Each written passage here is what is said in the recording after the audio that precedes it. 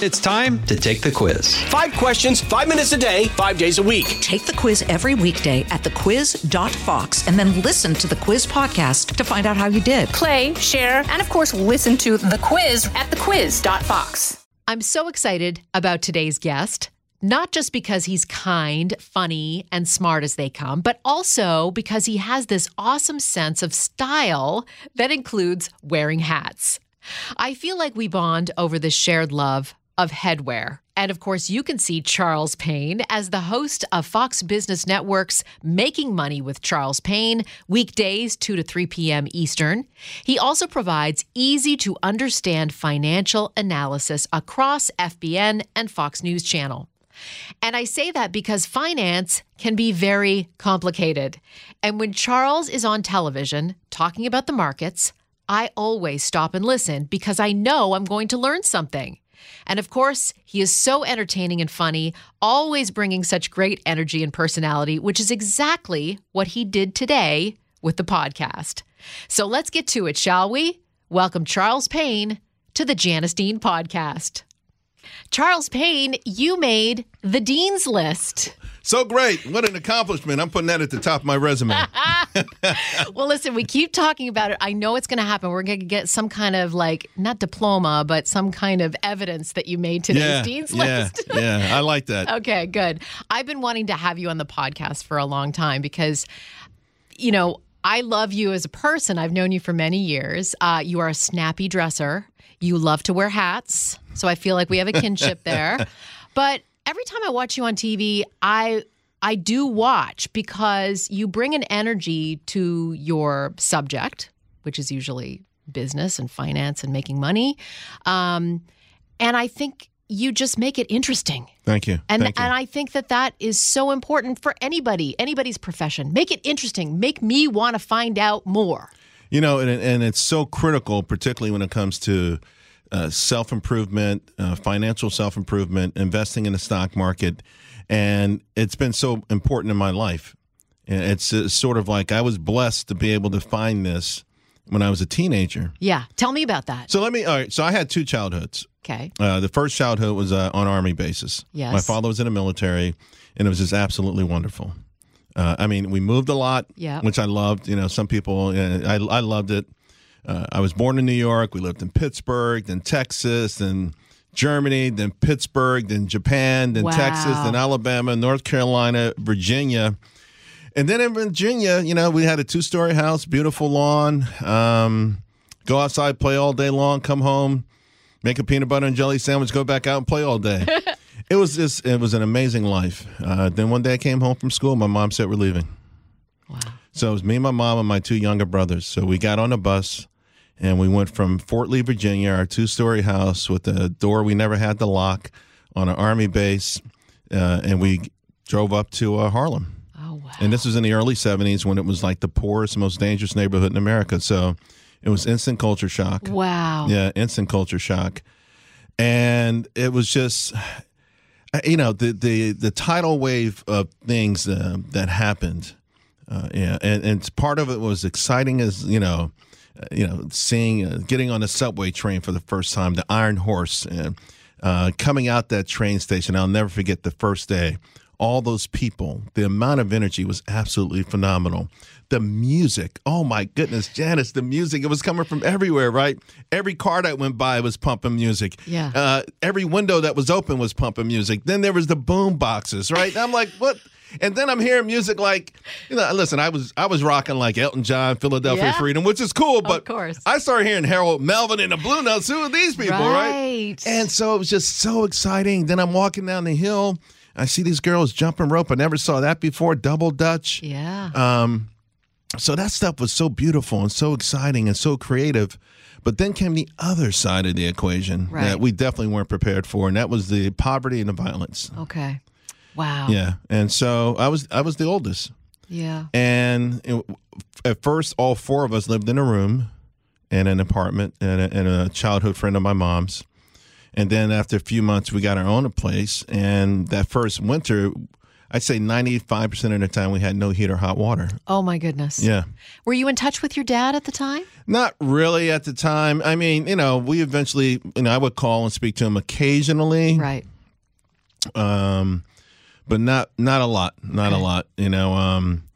I never thought about money a day in my life. But we'd never been like that poor. Like, military doesn't pay you a lot, but we had a car. Security. Right. We had a car. We always had food. It was never, I never worried about money. Yeah. I didn't think about it because then, we had everything. Right. And then we had nothing. And for your mom to just say, I got to do this. Yeah. I'm doing this. Yeah. Yeah. So I was the oldest, and I just felt like I was thrusted into a position of having to help. And my first gig, I would get paper towels and Windex and go down to the stop signs or the red lights and clean windows. Okay. And, whatever change I could get. Not long, though, afterwards, I got a job in a bodega, which is really, really tough. I mean, it's, we show a lot, like we have these stories that go on about crime in cities. Yep. And a lot of it's not new for me. Mm-hmm. I think it's new for our audience in the sense that we haven't had cameras everywhere. Mm-hmm. But some of the things I'm seeing, I had to deal with. This guy owned a bodega, and then he bought a little store next to it. He let me run it. Oh, my goodness. I had a crowbar. I was fighting people every day. It was pure hell. I was afraid every single day. Yeah. Yeah. I mean, my husband is from Brooklyn, and he tells me stories. It's like, oh, my gosh, this is like out of a movie. Right. Right? Like fires and garbage cans and, gunfire down the street. I've seen people murdered. I've seen people, and this is a little kid. I saw 2 murders, and one of them really blew my mind because not long after, a few years later, when I joined the Air Force, they were teaching us some first aid things, and I learned that maybe someone in the crowd maybe could have saved this guy's life. He got shot in the chest. Yeah, and it was so interesting to me because he wasn't bleeding much, but it was a sucking air wound. That if someone had put like credit card or a driver's license on it, it might have saved his life, but who knew? Wow. And I've seen people stomped, beaten. The most vicious thing I think I saw probably was a stabbing right in front of me because it was so crazy. The guy got stabbed and he ran down you want to talk about sheer terror? When someone runs, this guy ran down to Broadway. You know how big Broadway is? Yep. He ran into a moving bus. He ran straight into a moving bus. That's how afraid he was. Oh, my gosh. Yeah. So, I mean, we grew up in that. And so my whole thing was, how do we get out of it? Yeah. And so I'm hustling. Every time I make money, I come home and I give it to my mom. And finally, I'm like, most people, I equated money with the stock market. I mean, we all do that at some point. I don't know what that is. No. You didn't think of money, Wall Street? No, well, maybe because you were living right, maybe in an I lived area. In New York. But no, I grew up in Canada. I'm like, what? I still don't really know what the stock market is. Yeah, I mean, every time I would see a movie, there was stock market, ticker tape and stuff. So I always kind of said stock market. But I didn't know where to start. So I would go to newsstands and get it the Wall Street Journal. Okay. All right, I got to be honest with you. I stole the Wall Street Journal. I had no money. Now, what age was this? 12, 13. 12, 13, you're thinking about the stock market. I'm thinking about how to get out of this poverty. Okay. And I'm just thinking okay, I've seen these movies. I've seen all these rich people in these movies, and they, they're in the gentleman's club and they're talking about how the market closed. They're smoking cigars, right? I mean, just whatever. So I would get the journal, and it was so hard to read. If you ever get a chance, just check out a 1973 Wall Street Journal. Okay. It's nothing but lines and numbers. Okay. It took me a long time, but I finally started figuring it out. And what was the light bulb moment where you went, oh, I get it? I'm not sure the exact moment, but the thing started making sense. Okay. Up, down, close, open, shut. Okay. Okay. I'm looking at the one I have from maybe 4 days earlier because I didn't get it every day, right? I get it every 3 or 4 days. I grab a journal, literally. Did you ever get caught? No, listen, here's the thing. This skinny black kid, right? Now, if I was over by the Snickers or the candy, they'd be watching me like a hawk. But I'm by the journal. They're like, he ain't going to steal no journal, So it was cool. So then it started to click a little bit. And then finally I said, this is what I want to do. Who are you? Are you telling your friends Not hey, man, really. Look at this Wall Street Journal. No, not really. But when it started to click, I said, okay. And then I did finally tell my mom, when I was 14, I said, I'm going to work on Wall Street. What'd she say? She said, no, she was the only person who believed me. Wow. Like, I called my dad, and I said, Daddy, I'm going to work on Wall Street. He said, man, I saw it on TV. Ain't nothing but a bunch of white people throwing paper in the air. I ain't seen no black people down there. So, I mean, I had no encouragement, none, from anyone except my mother. Okay. Yeah. And then how did you go that route? Well, I kept learning and kept studying, and then I was always a big time. I always loved news, right? Mm-hmm. And so eventually I ran into someone who worked on Wall Street, and I bought my first mutual fund. Okay. Because I'd always hustled, always had a summer job, always had a job. If I wasn't, every year I got lucky because they have a certain allotment of summer jobs. Yes. And for whatever reason, I always got one. And then when I wasn't doing a summer job, I'd do some sort of side hustle. Okay. And so I had cash, and I needed $1,000. I had $1,000, and I bought my first mutual fund when I was 17. Wow. My mother had to co-sign. Yeah. Why the mutual fund? It was just, at the time, what I heard was the way to go. Mm-hmm. So I bought a mutual fund, but then I joined the Air Force when I was 17. Okay. And then and when I was 18 years old, I bought my first stock, which was a company called MCI. MCI. And communications place. Right. Yep. Right. Now, here was the great thing about MCI at the time, because later on it became a scandal stock. But then I was drawn to it because the CEO was taking on the most powerful company in the world. And I've always been, I feel like I'm the underdog. I want to go with this guy. Yeah. And essentially, he was kind of like piggybacking off people's rooftop antennas to go against AT&T. Wow. And I'm with this dude, you know? And the stock did very well. Mm-hmm. So, yeah, that was my first stock. And then what happened? I was in the Air Force for 4 years, got out, and I got a job at E.F. Hutton. Okay. And it was great. Let me tell you something. So, life is interesting. When I got out the Air Force, I was married. My daughter was like a few months old. Mm-hmm. And really, she was 2 months old. And history repeated itself. Me, my wife, and my daughter lived in a room in someone's apartment in Harlem. Oh, wow. And I got a couple, I was working 2 jobs, doing a lot of hustling, going down, trying to get a job on Wall Street. And, I finally got it. The phone rang, and the guy whose apartment it was, I went down to the kitchen, and it was still probably ranks in one of the top 10 happiest moments of my life. Wow. I got my first job on Wall Street, $13,000 a year before taxes. Now, I always tell people, if you looked at the organizational chart, and you start at the top with the CEO, you go all the way down to the bottom, and then you flip it over, and then you saw my name. but that's what you do. But I was on it. Right. Right. And you know what? What was your tasks? What did you have to do? I was really going over trades for other people, and making sure it was more of a compliance job, really, than anything else. Okay. But the good news is that where it was located, first of all, it was E.F. Hutton, and it was a few buildings from their headquarters. Okay. So I spent a lot of time at the headquarters. But more importantly, I was able to walk around and ask questions. And, I learned early on that very successful people love to share their story. Yes. And so, hey, what's that? Come here, kid. Let me show you how it works. Uh-huh. And, the M2 money supply and this and that. And so people love to share that stuff with me, And I'm doing a job. It was great in the sense that I wanted to do stuff on research and all that. But, I wasn't making a lot of money. Okay. And I had an opportunity. Someone I knew was working at a small brokerage firm. Uh-huh. And so I went to meet the manager there. And they said, well, we'll sponsor you for the test, but you've got to pass it and, to become a broker. Okay. So I'm like, okay, cool. And I got some research material. I'm working 2 jobs. I'm going home. I'm studying this. And I had a friend at E.F. Hutton. E.F. Hutton wouldn't sponsor me at the time, but I had a friend who was being sponsored at E.F. Hutton, so he was taking a legitimate course. Okay. So we one day invited me to the course. Now, the test back then, I'm not sure if it's still the case, was always on a Saturday. Mm-hmm. This was at Murray Burcham High School in the Wall Street area. Okay. So it was a Wednesday.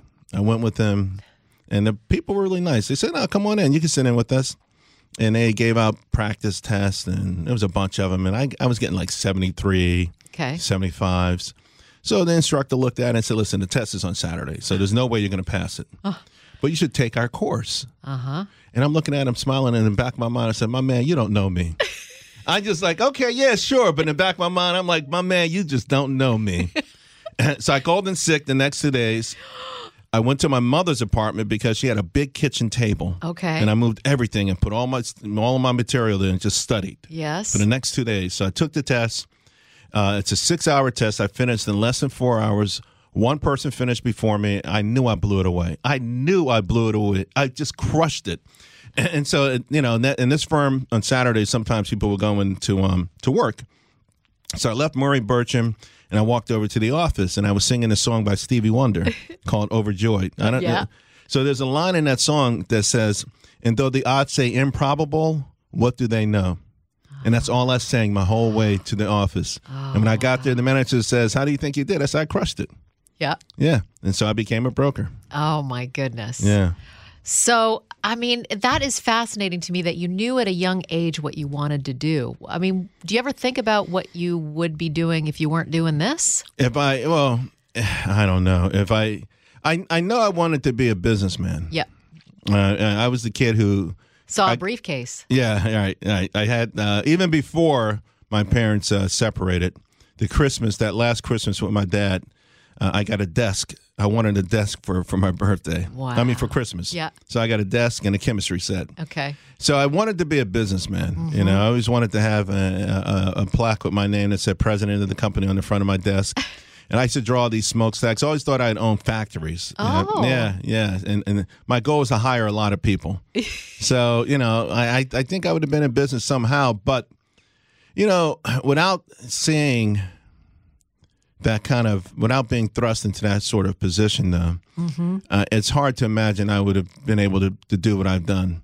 I had to be pushed down so much and have to help my mom so I learned how to take serious risk. I'm a bold risk taker. Okay. And I learned not to be afraid of anything. Like if I had an easier life, I think I would have been successful, but nowhere near where I am now. Wow. Yeah. What was the biggest learning moment for you when you look back? Oh, golly. It's so tough, Janice, to find one thing. I'm not even sure. There's just been so many. I had so many failures. I've had bankruptcy. I've had near bankruptcy. I've trusted people and been stabbed in the back. It's just so hard to know one particular thing. Mm-hmm. I think the thread through it all is it's just never give up. Like there were times I had no clue how I was going to make it through. Wow. Like no clue. Yeah. Like and I thought, okay, this is it. It's over. And somehow it wasn't. Yeah. I feel that, the biggest learning moments are the failures, right? That's when you learn the most. Yeah. And we'll be back with more of the Janice Dean podcast right after this. The Fox News Rundown, a contrast of perspectives you won't hear anywhere else. Your daily dose of news twice a day, featuring insight from top newsmakers, reporters, and Fox News contributors. Listen and subscribe now by going to foxnewspodcasts.com. And so, how did you come to Fox? So I got I was at this at E.F. Hutton. Then I went to the brokerage side of the business at a small brokerage firm, which was 100% commission. Oh. Talking about taking risk.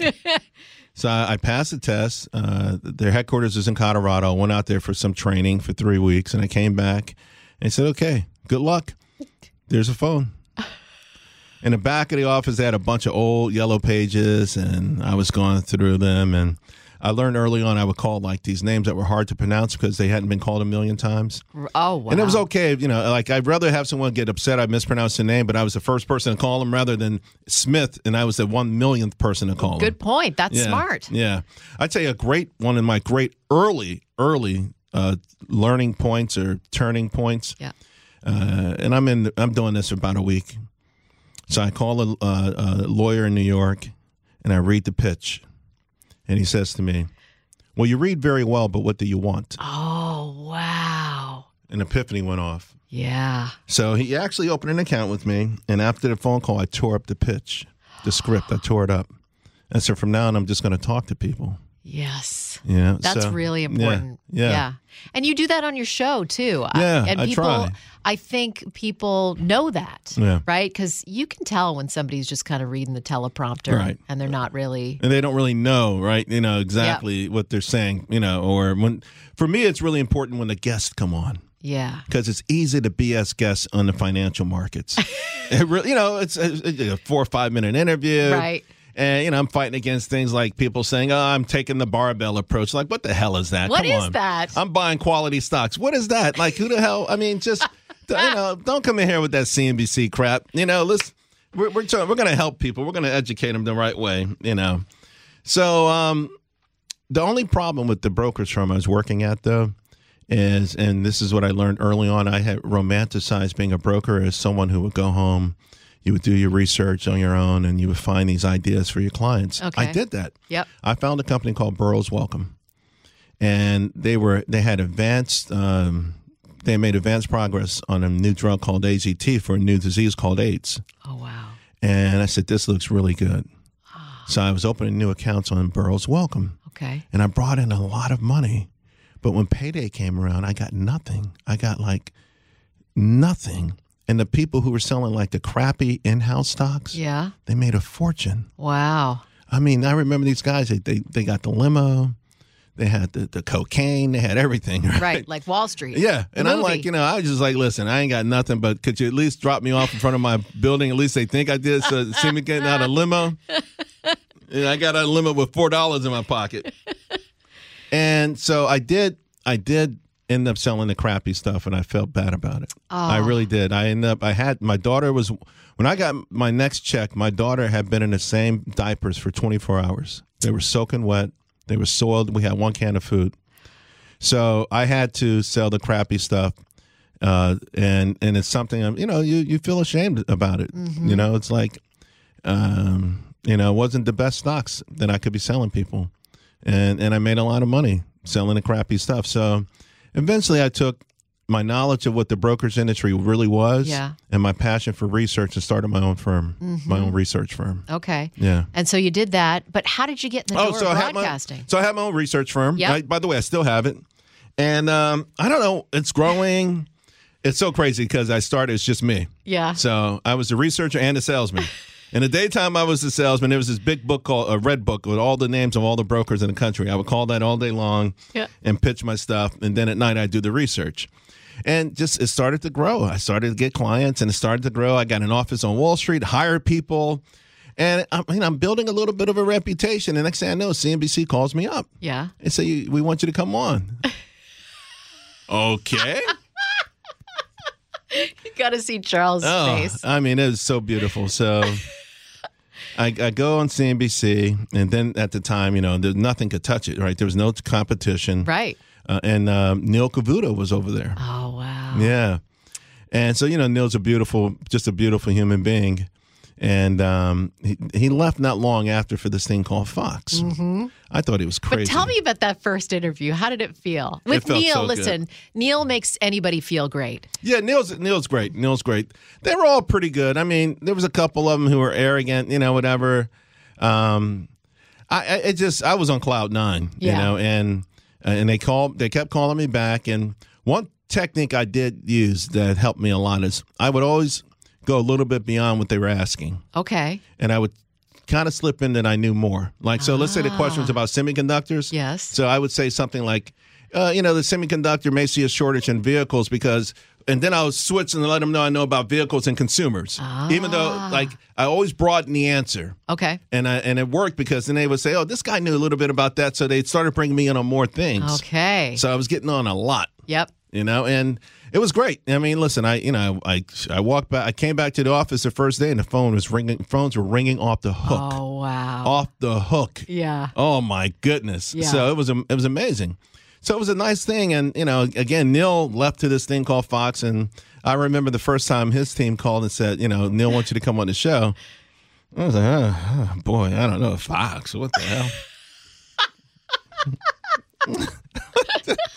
Yeah. All right, what the hell? All right, I'll do it. What the hell? This Fox thing. I get to this building, and at the time, and this is at the very beginning when we were like in the basement. Right. I was going to tell you, I take the escalator down to the basement, and I'm saying, oh boy. Yeah. I get in the studio, it's like dark, and like you ain't got no lights. Right. I'm at the table. I think I was missing a leg. I'm holding part of the table up with my knee, and the whole time I'm looking at Neil, saying, "My man, you done messed up." In my mind, I'm like, "Whoa, you messed up big time." So you probably wouldn't have invested in the stock called Fox. No, not at that particular time. No, I'm looking at my man Neil. I'm telling you, in the back of my mind, I'm like, "You really blew it." You really blew it. And then? It was cool. We had a good interview, and, it started asking to come more and more, So there was a time I would do Fox, CNBC, CNN had a thing they tried for a while called FN, Financial Network, CNN FN. Yep. And then eventually, one time, one of the producers at Fox pulled me over and said, "We want to make you a contributor." Okay. And I was like, okay, so you get a paid contributor every time you're on, you get a certain amount of money. Mm-hmm. I'm like, okay, cool, and that was adding up pretty good. Right, and then you get your name with your company on the bottom. Yeah, right? Exactly. Yeah. So, so I became a contributor at Fox, and just, one thing led to another. They developed a business network. And, then eventually I got my own show on the Business Channel. I love it. And you were telling me how you prepare for the show. I mean, you prepare months in advance. I'm always in preparation mode because I'm a researcher, and again, one of my biggest advantages is I've been doing this for going on almost 4 decades. Mm-hmm. Like, it's not something I don't go in and put a finger in the air. Like I right now have my own research firm, and my goal is to make people money in the stock market.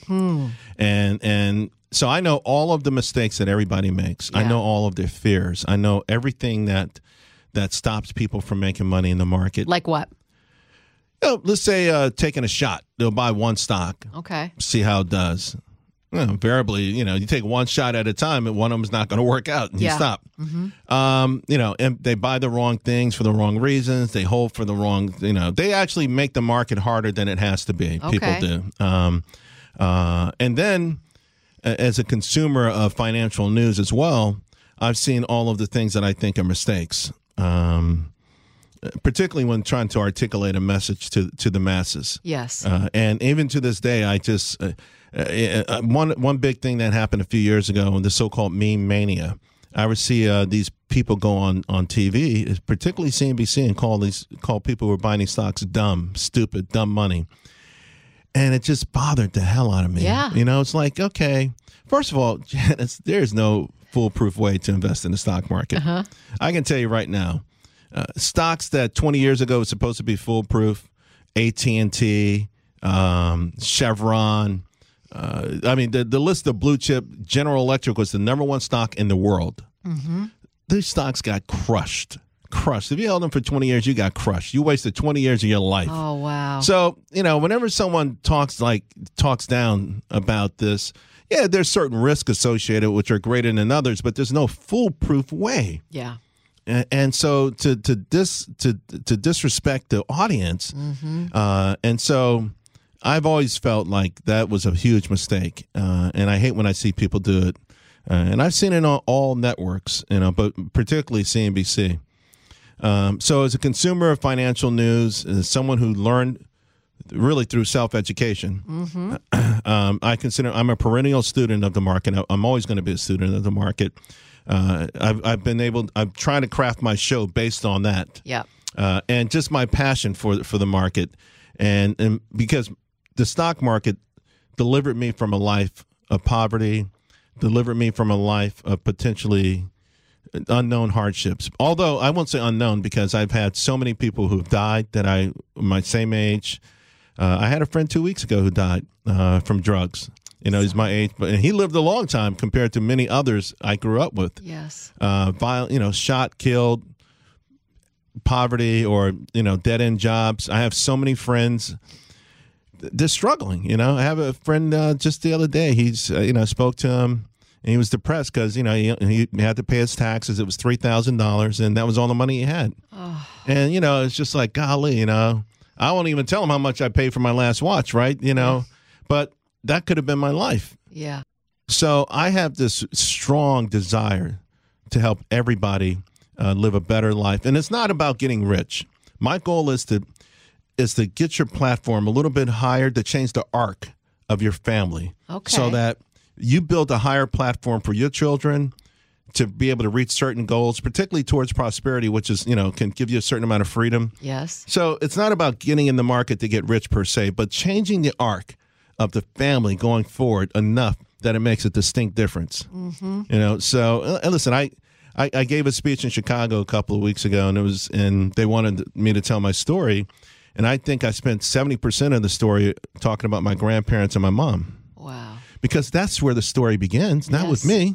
Right. And my grandfather, a black man in Alabama who bought a farm from some pigs and some hay, and he lived through what black people had to live through, particularly in the 40s, 50s, and 60s in the farms. I mean, I would go visit them in the 70s, and they had no heat, no electricity, no running water. Yeah. And, I was a little snobbish. I'm a little Army brat kid. I'm snobbish. I didn't even want to go down there. And I was embarrassed as a man, the things I started to realize and recognize about how distinguished my grandparents were, but I couldn't see it back then. Wow. And their achievements. And they took a platform. They built a platform for my mother to learn from, and that she built for me, even though she didn't have much. Yes. She instilled certain things inside of me, and that, so that's my goal with the show and in general. My big goal is to help people sort of change the trajectory of their life, and certainly in the lives of the people that come after them. Right, and not be a snob about it. Right. Yeah. Don't go anywhere. We'll have more of the Janice Dean podcast right after this. The big R, the recession. Yeah. What do you think? I think we have a chance to not hit it if the Federal Reserve were to stop hiking interest rates. But I just don't know. I mean, this Federal Reserve is Jay Powell, who's the chairman of the Federal Reserve, bothers me a lot. Why? He's so enamored right now, I think, with his legacy. And I think he cares about how he looks among his peers. Yeah. And so there was a guy in the 70s named Arthur Burns who ran the Federal Reserve. Mm-hmm. And we had runaway inflation, the air oil embargo, and those kind of things. And he hiked rates, and then he stopped. And then inflation took off. So they replaced him with a guy named Paul Volcker, who became a legend. Yep. 6'8", cigar smoking dude, I mean, he had all the swagger in the world. He'd go in front of Congress with a cigar, right? And so he hiked rates, and he kept hiking them, and he crushed he crushed everything. It was almost like when someone has chemotherapy, and the patient almost passes away. Yep. This was what he did to the economy. Wow. He killed inflation, but he killed a lot of things with it. And so we've got Jay Powell, who wants to be Volcker 2.0. Yeah.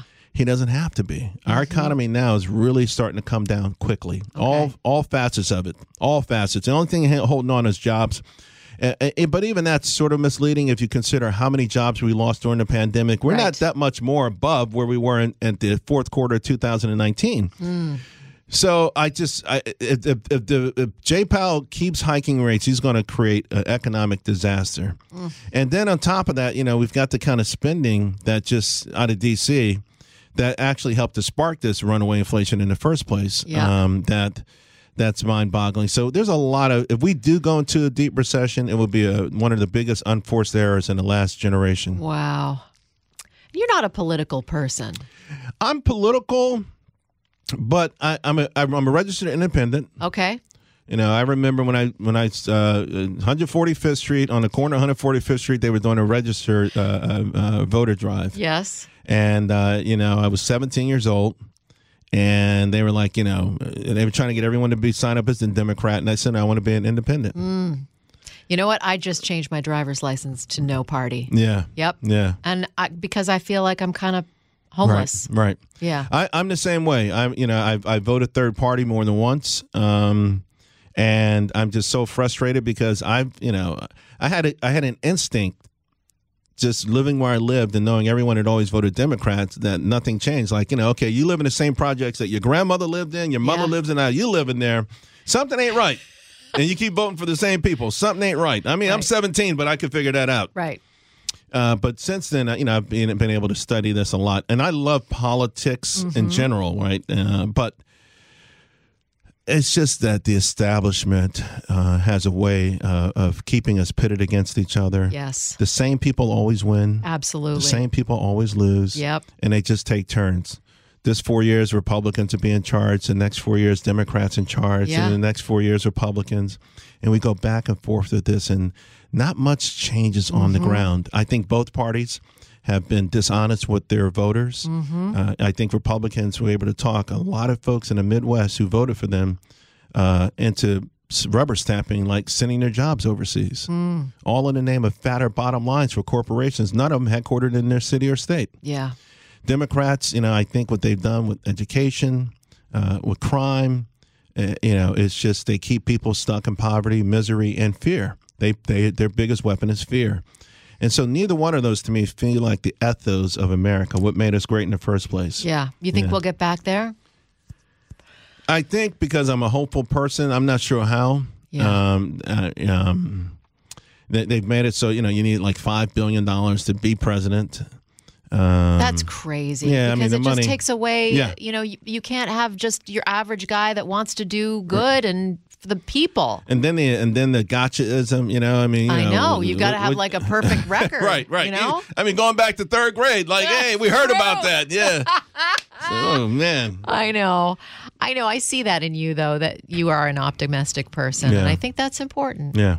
And, if one thing you can say is that when you go through hard times, there's nowhere place to go but up. And you can also take advantage of making it better for somebody else if you can, if you have the means to do that. Right. Which is, I think, what you're trying to do as well with your show and your platform. It's it's my main goal. It's I was on the board of a charter school in the South Bronx for a while. I just joined the board of the Harlem Boys and Girls Club, which Charles,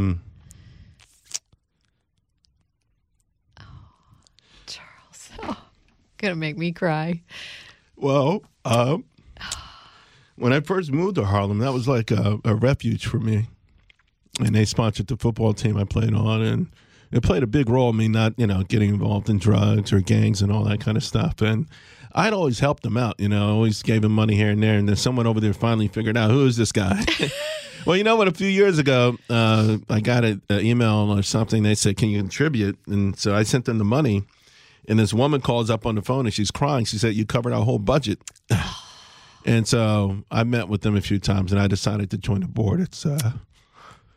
Tell me about that. I just joined. I just joined this year. Yeah. So I got some big goals in my mind and my heart. So good for you. Yeah. Aw, you're just the best, Charles. Thanks. Really are. I hope you'll come back on. I admire you in many ways, and I always say when I see you on Fox and Friends, I do. I stop and I watch and I listen and I learn. And, I think that that's rare. Thanks. And you Thanks have a that lot. quality, and you're just a good human being. Thanks a lot. And so thank you for doing this I today. appreciate it. Thanks, Janice. You're the best. Thanks, Charles. Thanks again to Charles for coming on today's podcast. Isn't he amazing? He really is the best. You can check out his show, Making Money with Charles Payne, weekdays 2 to 3 p.m. Eastern on FBN. And you can also see him on Fox News, making business sound interesting and understandable for people like myself who have a very hard time understanding any of it. From the Fox News Podcasts Network. In these ever-changing times, you can rely on Fox News for hourly updates for the very latest news and information on your time. Listen and download now at foxnewspodcast.com or wherever you get your favorite podcasts.